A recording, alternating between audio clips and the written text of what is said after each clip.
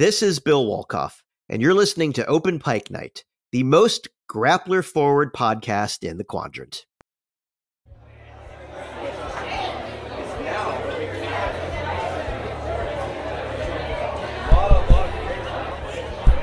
Is this thing on?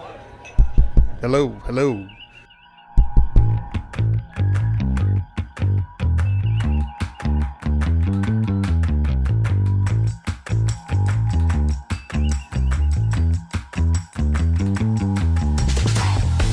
Welcome to Open Pike Night, the Strange New Worlds podcast, where your calls are our prime directive. I'm your host, John T. Bolds. With me tonight are my co-hosts, the man who's always singing the praises of Strange New Worlds, host of Sudden But Inevitable, Jesse. I promise I won't sing anything. And the man who's excited to cross over from his main show, bringing spoilers from the future, host of Green Shirt, a newbie trek through the next generation, Cameron. Don't you dare besmirch the names of my grandparents. They were scientists. And our guest tonight, returning for his third time on the Open Pike Night stage, is a captain, a recent double strike veteran, as well as a prolific sci-fi TV scribe, including credits for two of Star Trek's biggest swings ever and hits. A man whose lobster claws never interfere with the tying of a necktie. Please join us, welcoming the indomitable Mr. Bill Wolkoff. They're not sick of me yet, I guess.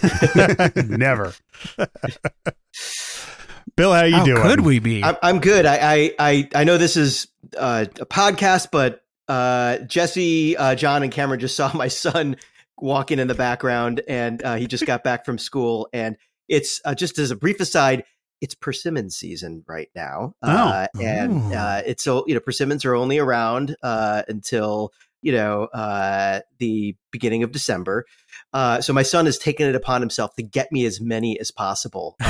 And they give them, they're handing them out at the cafeteria. So he just brought me 4 persimmons that are now sitting by my printer. That was a persimmon delivery. Excellent. You're raising them right. So the listeners are aware. I was going to say, first time ever on Open Pike Night, a persimmon delivery live. Yeah. Live persimmon delivery. It's very exciting, very colorful.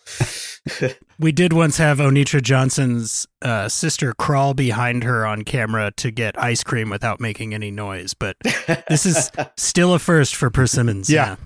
He brought enough to share for everybody. Nice. Good Much kid. appreciated. So, Bill, the last time you were here, you faithfully predicted that the WGA would have a historical new contract, and it has been lauded as such. First of all, congratulations. And second of all, how does it feel? Fantastic. It feels like a lifetime ago already, but it's only been a little more than a month. Well, actually, we're closing in on 2 months since we ended our strike. But we're taking the long victory lap. It's going to take a lot of time for this contract to be tested out and really trickle down to all of our 13,000 members on both coasts. But we made transformative change, and we knew that we weren't going to get every single thing.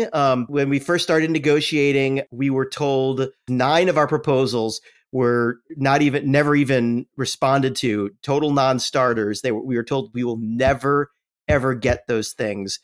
And we got them all. And that all happened in the last 3 days of the strike. So it's a real testament to the power of labor, where members really stand up for the value that they create. As a member of the Writers Guild and Screen Actors Guild, thank you, the new guy. Is that where that credit came from? I have been a member of the Screen Actors Guild, believe it or not, since 1986. Wow. I was a child actor. Oh, I'm going to have to hunt down some of that information.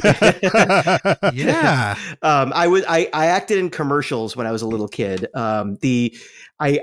My mother, when I was 4 years old, I'll tell you this brief story, answered an open casting call for a horror movie called The Shining in Chicago. And I was brought to LA for a screen test. I apparently did really well, but I was only 4. And I didn't meet Kubrick. He was in London, but his casting director told my mom, okay, so we're going to play make-believe with she called me Billy, but I go by Bill now. We're going to play make-believe with Billy. We're going to make believe that that monsters are coming down out of the ceiling and trying to get him, and that the walls are dripping with blood, and waves of blood are splashing towards him, and we're going to see how that goes. So I'm going to take him your 4-year-old into a room alone, and we're going to play all that make-believe. And Mom's fine. Yeah, take him. Cool with me. And apparently I was good at playing make-believe. Obviously I didn't get the part. But that led to me being a child actor. And I was in a bunch of commercials, and I had auditioned for many movies that and didn't get in any of them, but I was in a bunch of commercials, and I acted in high school and college. So I always paid my dues. And then I was the director's assistant for the movie The New Guy. I wound up having a small scene with Vanilla Ice. In The New Guy. Interesting. Well, now we know where all of the emotional turmoil for Lift Us Where Suffering Cannot Reach came from. So, thank you, The Shining.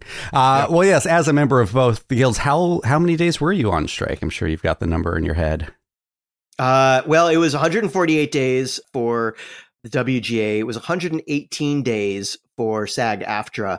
I think when you overlap them together, I could be slightly wrong. I think it was 197 days total. Wow. But my math on that part might be off by a day or two. But and SAG-AFTRA, I got to say, Star Trek luminary Jerry Ryan being one of them, and Frances Fisher being another one. Frances Fisher came to TV City, where I was the lot coordinator, on day one of the WGA strike. And I met her there that day, and she came out consistently through the entire WGA strike. They were out, there was a core group of SAG-AFTRA that were heroes, union heroes that really inspired the movement that got us where we are. And I'm proud to know all of them. So what I'm hearing is strikes work. They do. Yeah. They do. What was it like seeing season 2 air and everyone talk about it, and all the fan celebration for all your hard work while you were unable to talk about it? Oh my God, it was wonderful and horrible. I had so much that I wanted to say. So much that I wanted to shout from the rooftops. I'm a member of SAG-AFTRA, and SAG-AFTRA had very strict rules about promotion.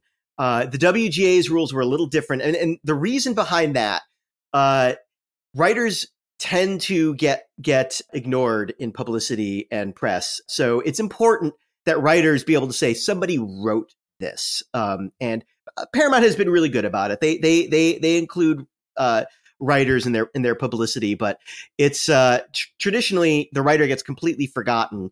So the WGA was in a real bind where on the one hand, they didn't want to do any promotion for the studios and the companies, but on the other hand, they didn't want to push writers further into the background than we already are. So the compromise that they came up with was writers can self-promote as long as it's not at the request of the studio or company.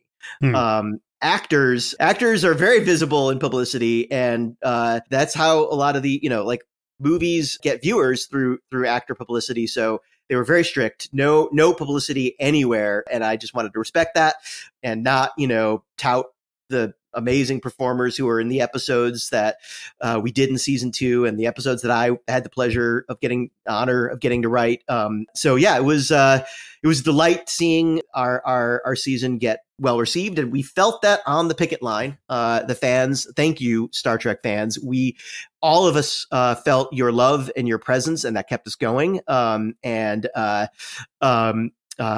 give a shout out to Claire Willett and the Star Trek Snack Squad. Claire Willett is a fan and playwright who lives in Oregon and organized an army of volunteers who sent regular food deliveries and supply deliveries to Paramount, to CBS TV City, to Disney, basically to everywhere we had Star Trek writers and performers on picket lines. And there was an army that worked with her, and I'm forgive me, I don't have the names of everybody in the army that she organized, but I want to thank every single one of you that kept us going and was a shot in the arm every time a delivery came, not only for Star Trek writers, but for every writer and actor who was out there for the duration of this labor action. Awesome. Excellent. Very cool. Well, we do have a few calls tonight. A couple of them are just pure praise, so we'll start with one of those. Greetings, Open Pike and Mr. Wolkoff.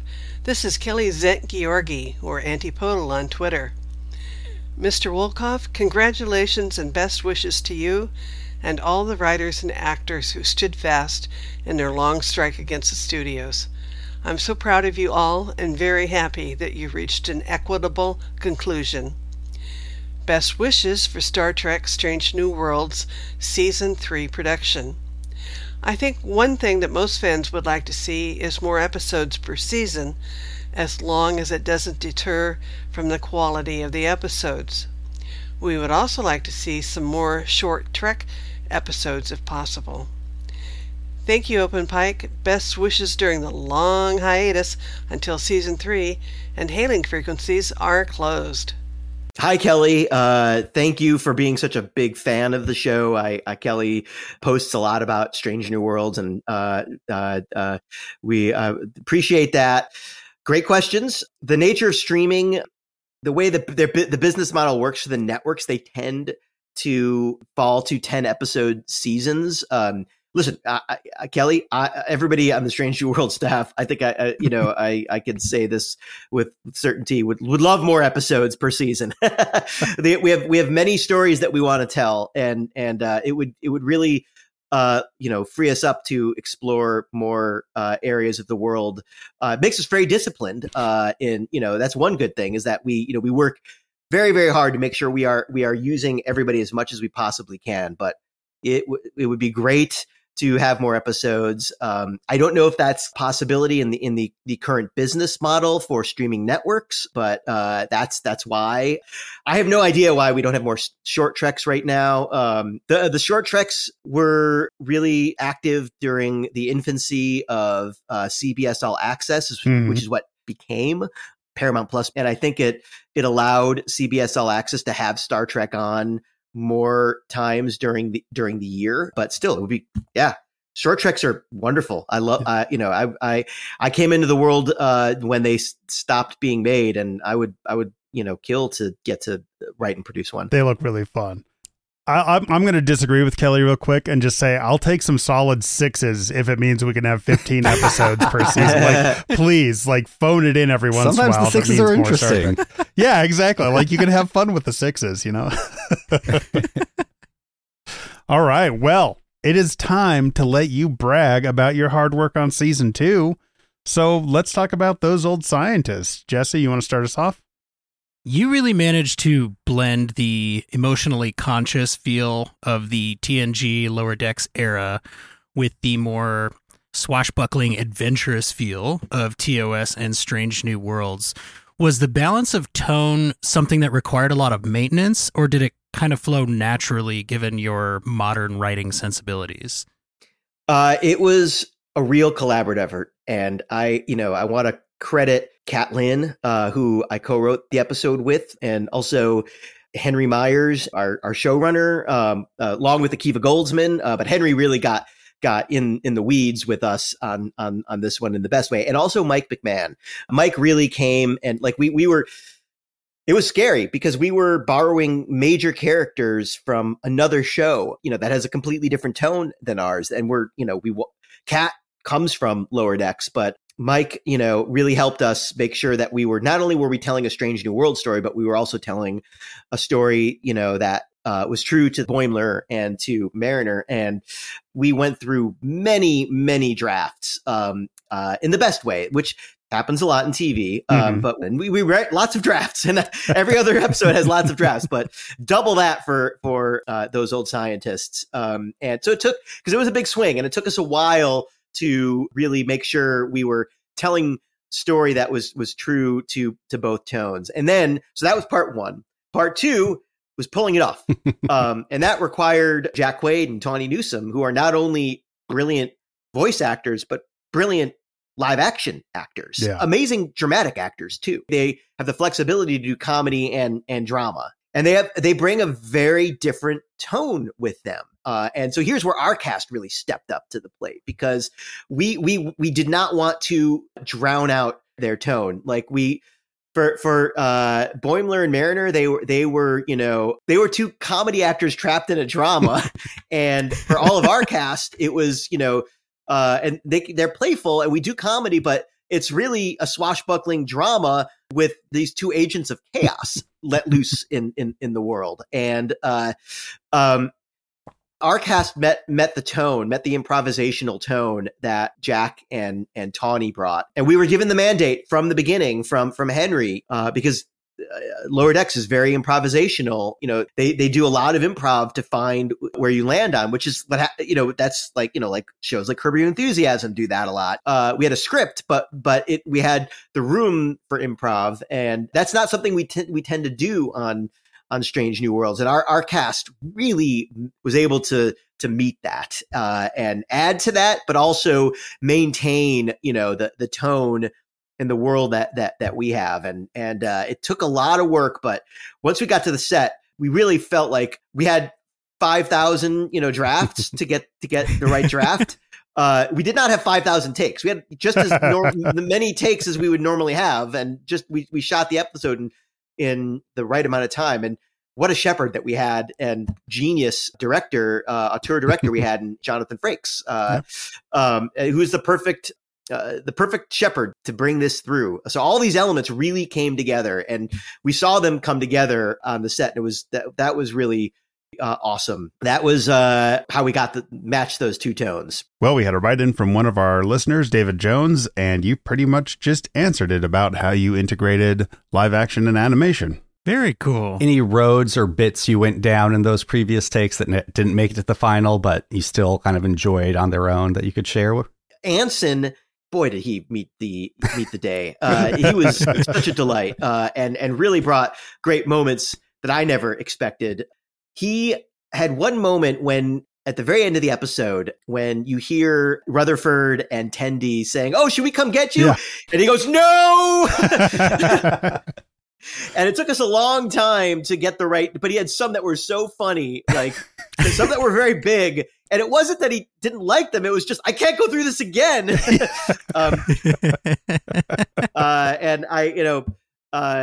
if there's a gag reel, gosh, I hope we can string together all of those that he did, because they were great.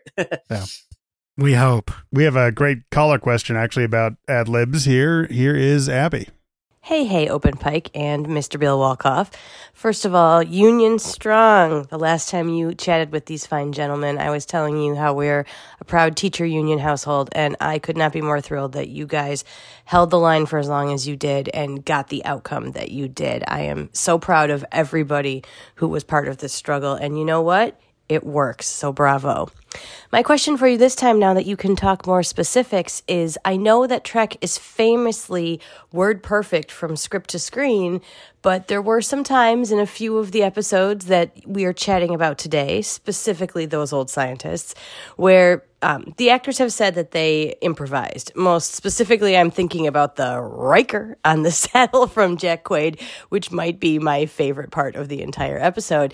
So I'm wondering how you feel about ad-libbing and what the process is now versus what it used to be, or if it's director and episode specific, and a few more details on that kind of stuff. Because we know that when people who love Trek are on Trek, they can't help but show that love in lots of different ways. So glad to hear from all of you, and hope you and yours are well. We'll talk soon.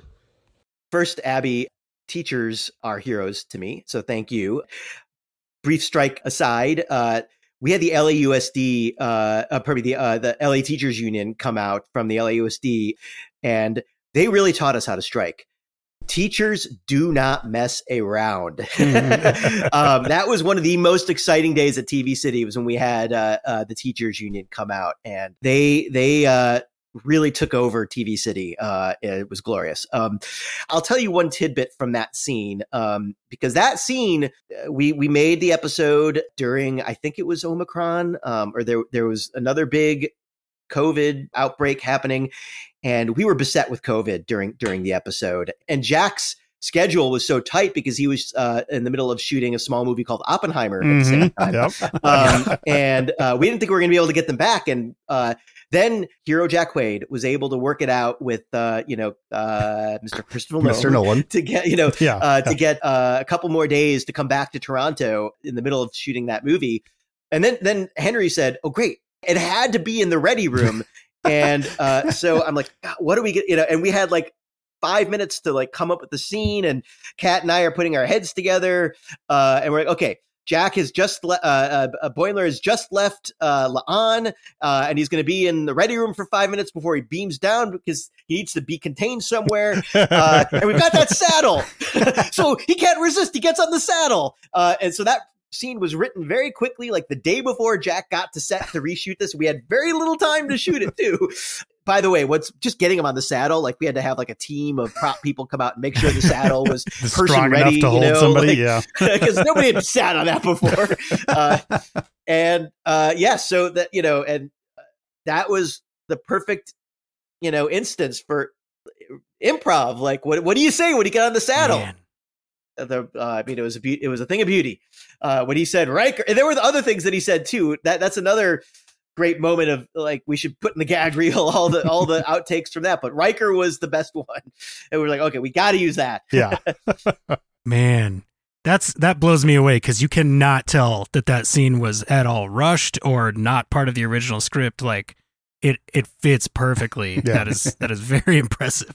That's TV production. I mean, that happens all the time in TV too. You lose actors for reasons, and in the world of COVID, like that makes it even more so. Like we did a lot of writing on the fly. I think Kat and I wrote that in the van on the way to set. Nice. Man. So Lower Decks thrives on loving jabs and starry-eyed references to the Treks of the past. What did it feel like to base those on your own cast of characters? John, that's the heart of the episode. Yeah. It's like, that was the reason to do the episode. Boimler is a stand-in for, the biggest. He's such a fan of Starfleet that the metaphor is us, the biggest Star Trek fan. So like, what if the biggest Star Trek fan in the world gets to be on the original Enterprise? And so that was our in for the and then you bring in, the chaotic realist about, everything, kind of bring them back down a little bit. That was it allowed us to put ourselves in Boimler's position. The moment that when he comes onto the bridge for the first time and he realizes he's on the bridge and you're in his point of view, and Frakes knew exactly what to do to bring us in there. That's us. That's all. That's the four of us and everybody listening being on the bridge for the first time in the middle of a tense standoff with an Orion pirate who's not really a pirate. Yeah. Scientist, yeah. Speaking of being a starry-eyed fan in love with Starfleet and Star Trek, was that your first time meeting Jonathan Frakes? And what was that like? Yes. Yeah? Oh man. Everything you'd want it to be. Everything you'd want it to be.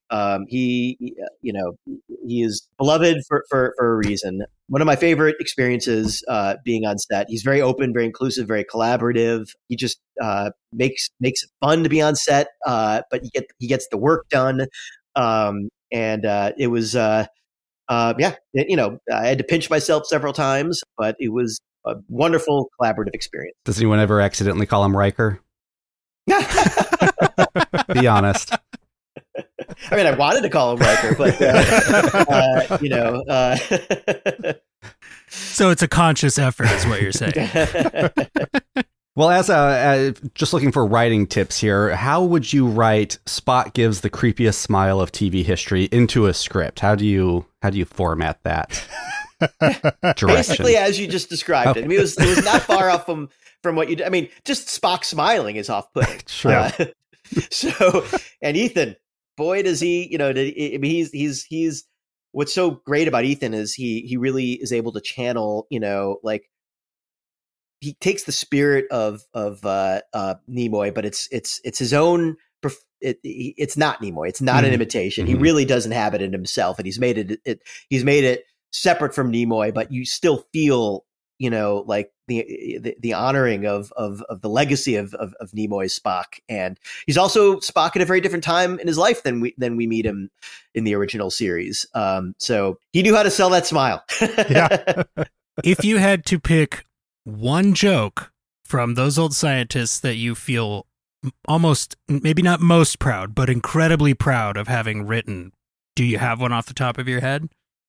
It's we do things so fast and furious. Like it's hard to, like pinpoint, and it is really a collaborative experience. My way of chickening out of like laying claim to, I mean, I mentioned the, I'm probably most proud of the work Kat and I did, at the very last second, when we had one, set, and how are you going to write a whole scene and really make it funny? And, the saddle, so I think I'm probably, most proud of that. But, I could also just take credit for other jokes that I necessarily didn't, write, and like were Who's gonna awesome. know? So right, yeah. pick anyone.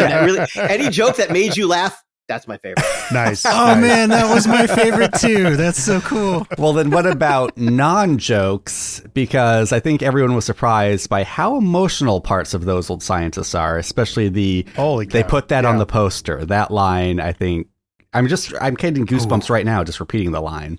And I don't deliver it as well as Rebecca Romijn. That's right. Was that an intention going into the script? Was like, you know what? We're going to make this funny as hell, but we're going to hit some emotional heartstrings. Or did that kind of just come up organically while writing?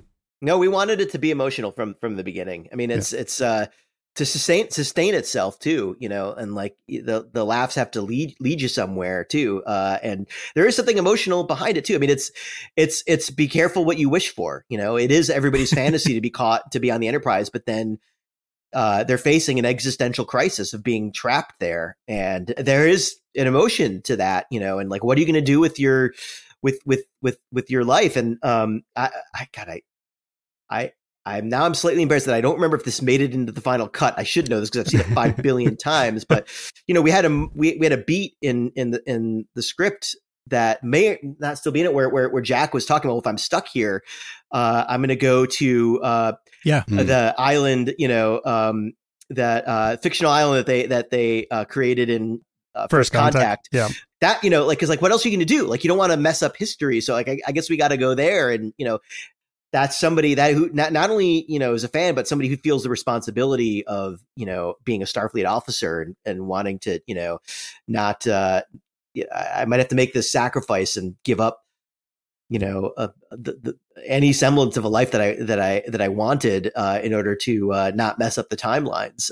So same with the story with Rebecca. Like, we had this funny beat, like Rebecca is just so like great at being intimidating number one, and so it just seemed a natural that Boimler would be intimidated by her, and we wanted to we wanted that to feel real and not just like a cheap jab, just because she's she is a supermodel. So we took it very seriously, and we were able to find the joke in that, but also the real emotion of it too.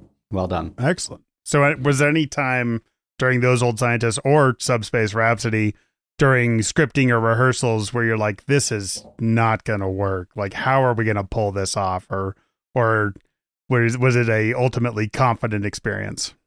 Oh, we were terrified it was not going to work. The day that we started, I was utterly terrified, but I was set at ease, pretty quickly. We were shooting Those Old Scientists when the series premiered.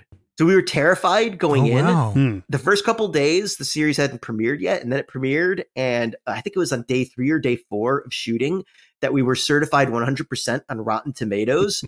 And that was such a relief, okay, we did something right in season 1, and it gave us permission to take this really big swing. All that worked out in a happy way. If the show couldn't have premiered at a better time when we were taking a big swing like that. Okay, so I can't believe that we forgot to ask Kay Hanley and Tom Polchi about this, but where did the idea for the vocal rendition of the main title theme come from? I think that was Akiva. I could be wrong. Be wrong. It was either Akiva or Jeff Russo. It was one of the two. The studio and the network were really happy with what we had done, and they I remember Akiva and Henry said, I think we're going to ask to the money to do this, and the studio was like, cool, and they usually don't do that. They usually there has to be some strong arming, but they were like, yeah, do it. And yeah, I was lucky. I got to be on the soundstage the day that we recorded that, and it was incredible. It was incredible. I mean, I was crying. It was so emotional. Very cool. Did you know at the start of the season that you wanted to have Spock take such a large step toward this classic stoicism, or was that something you arrived at while you were developing these 2 episodes? For Subspace Rhapsody, Tom went to Toronto while we were still coming up with the story, and he assessed everybody. He like went up there first and like basically said, okay, here are your ringers. Here are people who can sing, but are just, it's not, because we have like people like Celia, who, is Broadway star Grammy before winner. she was a part of our show. Yes. Christina Chong, who is these amazing, is now a pop star. And yes. And Rebecca is an amazing singer. And Ethan had not sung before. But Tom said, I think he can. And we're like, great, because we're giving him a song. He's got it. You can't have a Star Trek musical without Spock singing. Yeah. And he worked so hard they all did, but like there are actors like Ethan and Anson who are not singers, first and foremost, and they everything. They were so brave. They trusted Tom and they trusted us to go into an area where that was far outside of their comfort zones. And I'm so grateful that they were willing to do that. And then, we have great songs like I'm the X and Status Report and Private Conversation. I'll tell you, I'm going to go off on a little small tangent here. So Akiva came to all of us at the beginning of the season, and Henry, and said at the very beginning of season 2, when we were first blue skying what we're going to do, they said, we want to do a musical this year. And I said, fuck yes. We all came back in with after we blue sky for a week or so, usually at the beginning of each season, we all come in with 5 ideas 5 pitches that we, want. And, very rarely do these end up being the final ones, but we all, it just helps get the story process started. And I thought, well, everybody's going to be pitching on the musical. So you got to really pitch on the musical because you got to write the musical. So I went all in on my pitch on the musical, and nobody else pitched on the musical. I was shocked. I had some experience doing musicals before on Kipo and the Age of Wonder Beasts, which is a non-musical musical. And Dana Horgan, who I co-wrote the episode with, she wasn't part of the staff yet. She absolutely would have pitched on the musical if I've worked with Dana before on Once Upon a Time, and we bonded over our deep love of musicals back in Once Upon a Time. So when she joined, I'm like, oh, I'm writing it with her. I'll be, I hope, and happily that all worked out. But in the beginning, the pitch was all about wanting it to be still feel like a Star Trek episode, still be a full original musical, not a jukebox musical. It was important to me that the science be the cause of why they are all singing. So that's where the idea for the quantum improbability field came in. That it's not, some alien that's forcing them all to sing. If it was an alien, it would feel a little too magic.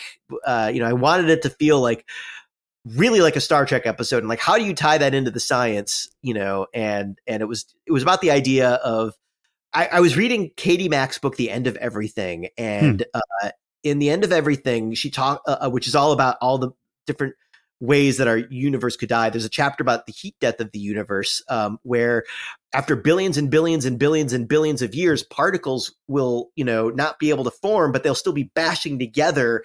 But we're talking billions and trillions of years, so many years, ahead, that particles will bash together, and after enough trillions of years, they will reform in ways that we might not expect. So suddenly a piano just might form in the middle of space, and that was they'll inform and they'll just bash together in improbable ways. And for a minute, something will completely form. You're like, oh, I'm a piano player. Oh, cool. I'm just playing. Oh no, I'm at the end of the universe. And then the particles, drift off. So that was kind of the initial idea behind the improbability field, and subspace is a great way to, that's a way to do it. Like, rules are different in subspace. You can have an improbability field, within subspace where, particles are bashing together, like in improbable ways, probably a little faster than, trillions and trillions and trillions of years. And, that was our little bit of, science magic to it, but like it was actually rooted in a science thing. And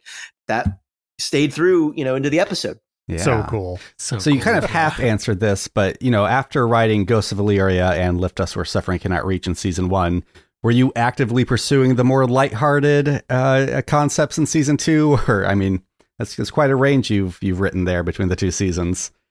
Not actively. It's just I've done a lot of animation writing in my past, so I was a natural so that was why I got assigned to Those Old Scientists.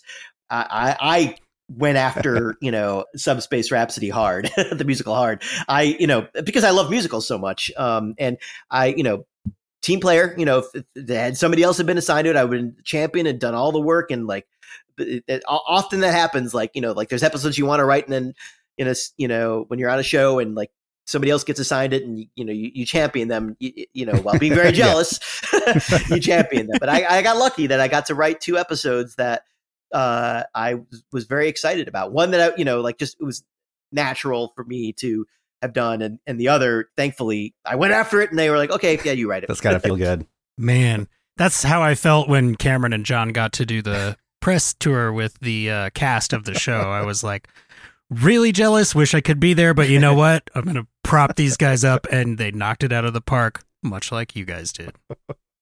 Well, we got another caller here, Newman, joining us on the Open Pike Night stage.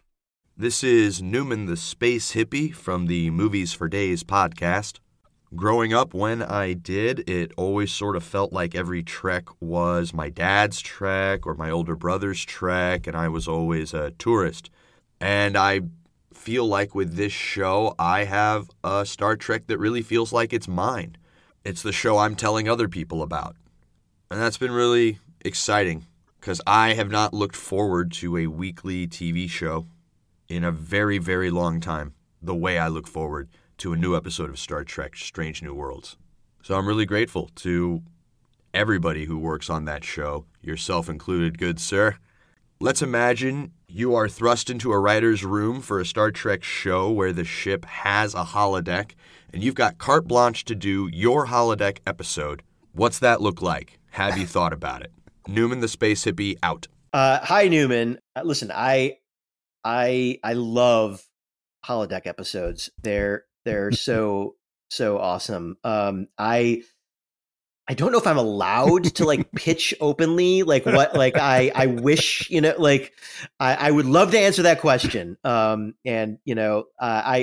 very proud of, like, we obviously there's no holodeck there's a recreation room, that appears in the animated series, but we don't have a holodeck in the original series. But we did essentially do a holodeck episode in season 1 that Onitra Johnson and Kayla Cooper wrote, The Elysian Kingdom. And that was, like, I know this is going to sound like a cop out, but that was, I felt like maybe not necessarily a personal dream of mine, but that's like an example of a great dream episode. Like Onitra and Kayla got to like write a Princess Bride fairy tale type story, with Mbenga as the king. Like, and you don't tend not to see, black characters playing the kings in old, in fairy tale shows. And that was awesome. And I'm just so glad that we get to tell those kinds of stories. In Subspace Rhapsody, we see La'an gain some new tools and a starkly new perspective. What is something new that you feel like you learned from writing this episode, despite being such a veteran of the craft?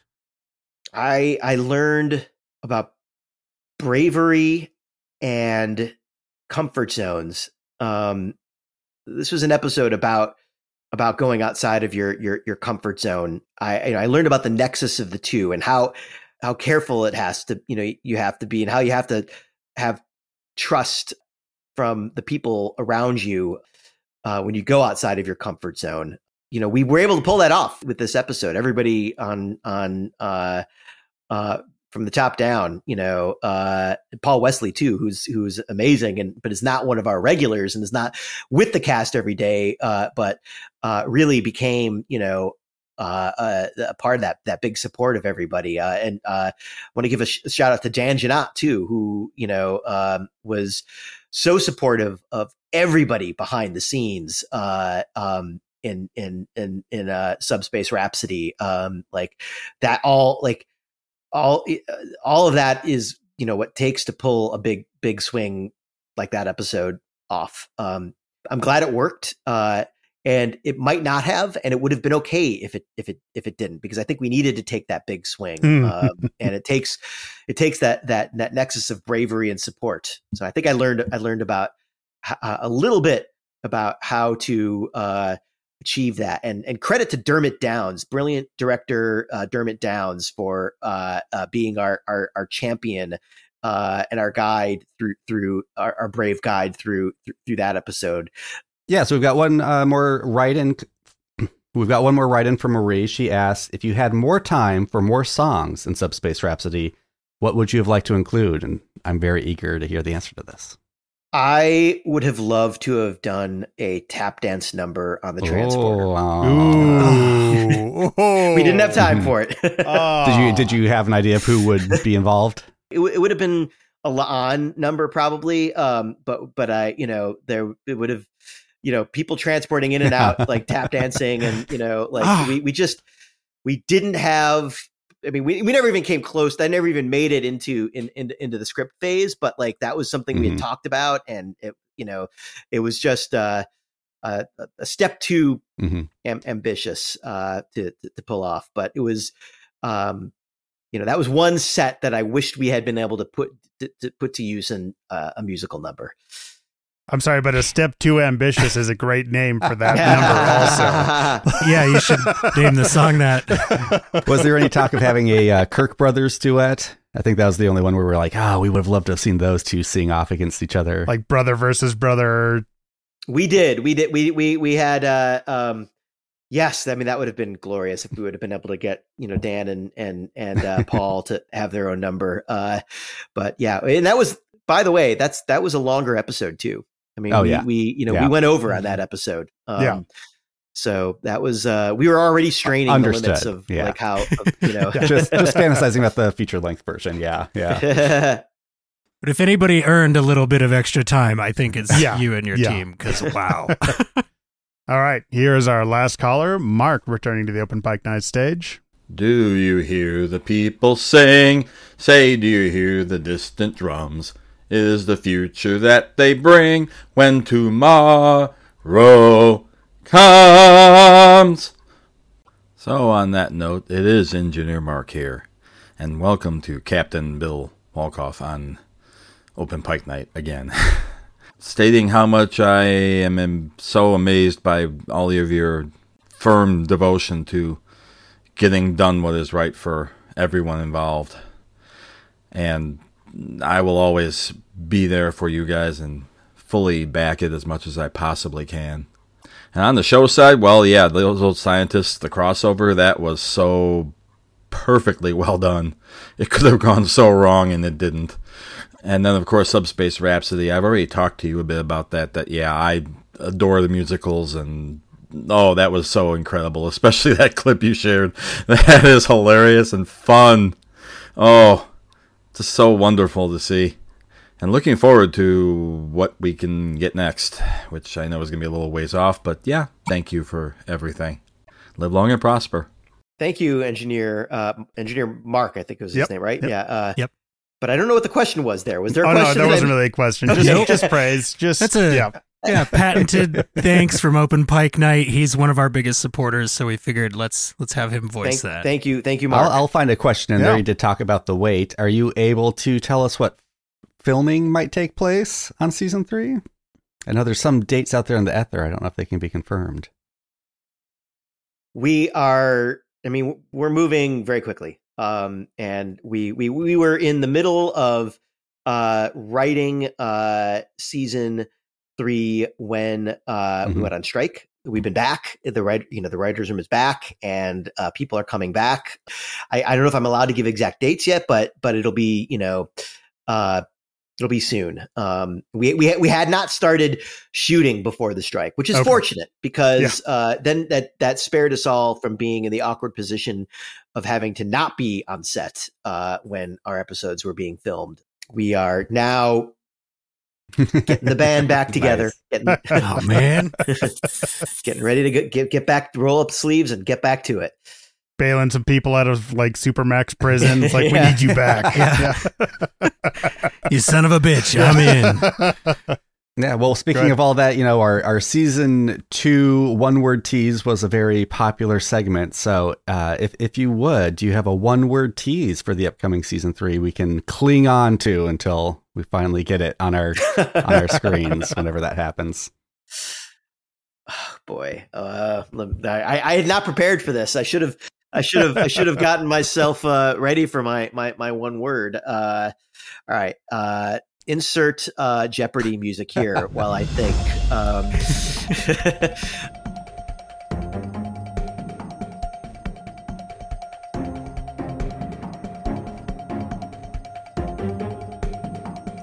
You're taking this seriously. Wow. Everybody wait. So, good. Yeah. Everybody wait so long here. I'm trying. Well, it's my fear of like saying something too much, Right. Well, last time you gave us go. I know. And that was so short. We were like, what could this possibly be? And then Spock sits in the captain's chair and says go. And I got to tell you, man, we all 3 lost it when that happened. We were like, thank you, Bill. Also, wow, Spock. So it doesn't need to be much, and it doesn't need to have context. Just that single word. I'm just going to think about like the general feeling that, we have. I know exactly what I'm going to say. Now I'm going to say Mortagus. Hey! You heard it here first. But I'm going to say Mortagus. You know us so well.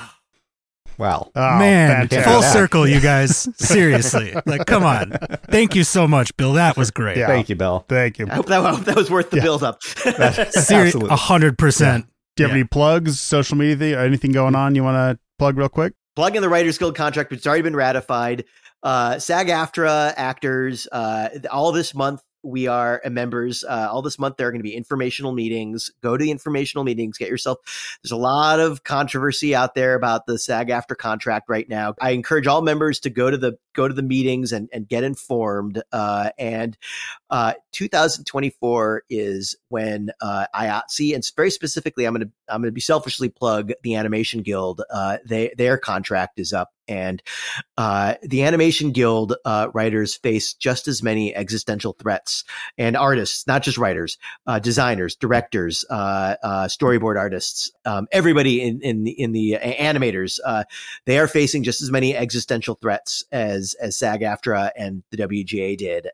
And the WGA is going to be there for the Animation Guild when when they go in to negotiate their contract in 24 in whatever form that negotiation takes. Excellent. Union strong. Yeah. Now I plugged unions. Surprise, surprise. Gotta stay on brand. Thank you so much for coming back. Of course. Thank your you, time everybody. is incredibly valuable, and you help make Open Pike Night just an absolute joy to put together. And so thank you on our behalf, but also all the listeners and callers. Thank you. Thank you. Good night, gentlemen. Till the next time, thank you for doing a great podcast and supporting the show. Thank you to our listeners, supporters, and our 25-minute set Patreon supporters, Steve, Mark, and Pam. You can become a supporter at patreon.com/openpike. Help us keep the lights on and enjoy lots of bonus episodes, videos, commentaries, and much more. Join today. Patreon.com/openpike. All right. Well, where can people find us, Jesse? The easiest way to get everything you need for Open Pike Night is to go to openpike.com. There you can find easy ways to record and send your messages, as well as all of our written articles and transcripts of every episode. It's really all right there in one place. Of course, if you'd like to follow on social media, basically any channel you can think of, we are at Open Pike. They're not all actively maintained, but if you message us or talk to us on one of those platforms, we will reply. I promise. And where can people find more of us, John T. Bolds? They can find you and I. They can find more of us on Green Shirt, a newbie's trek through TNG, which is your podcast to make up for your failure of never watching Star Trek The Next Generation when we were kids. You're watching it now, and we're recording it episode by episode. It is fun. It is irreverent. And there's a lot of dick jokes. We track every dildo-shaped prop TNG is throwing at us. Yes, we do. We absolutely do. And if you go to openpike.com, be sure to sign up for our newsletter so you know who we're interviewing next so that we can hear your voice on the Open Pike Night stage. We have Dana Gasparin up next, who is our first Star Trek Strange New Worlds editor. And I think that's going to be a great interview. Very excited for that. I've done my fair share of video editing, so going to geek out fully on her. Oh yeah. It's going to be some very editing nerdy questions coming up. And she has quite the editing resume, perhaps unsurprisingly. There is probably something on her IMDb that you have seen. And she was a production assistant on The Dark Knight Rises. Like, that's pretty big. Like, all roles are big, and that movie was huge. So, yeah, definitely get ready for that. And, of course, as John mentioned, if you'd like to sign up for the newsletter, there is a link on our website. But if you prefer to just go directly to it, that is openpike.substack.com. Yes, it's on Substack, but it is totally free. The Open Pike Night crew has to go sit around and consider what Bill's one-word tease could possibly have meant. What could Mortagus mean? What could it mean for Open Pike Night? So be sure to clean up after yourselves. Be sure to tip your servers. You can go anywhere you want, but you can't stay here.